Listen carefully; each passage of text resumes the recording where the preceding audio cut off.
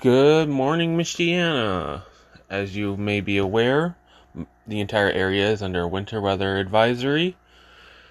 2 to 5 inches is expected further north, especially in northern Berrien, if no lake effect occurs in that area, where the rest of the area is expected to see closer to 3 to 6. It is important to note that there will be some lake effect. It's most likely going to hit LaPorte, Stark, and Marshall counties.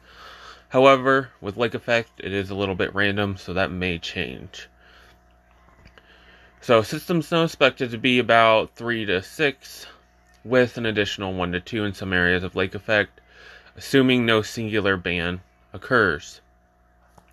There's a chance of another snow event this weekend. However, with the distance and the chance of a snowstorm coming tomorrow, it isn't worth talking about. The snowfall tomorrow will begin as early as 2 a.m., however the heavier stuff should not arrive till 4 or after.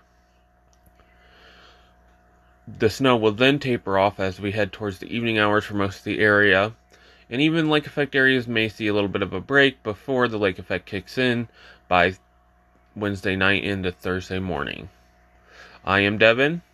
This was your weather update. Expect another one this afternoon, and have a great rest of your day.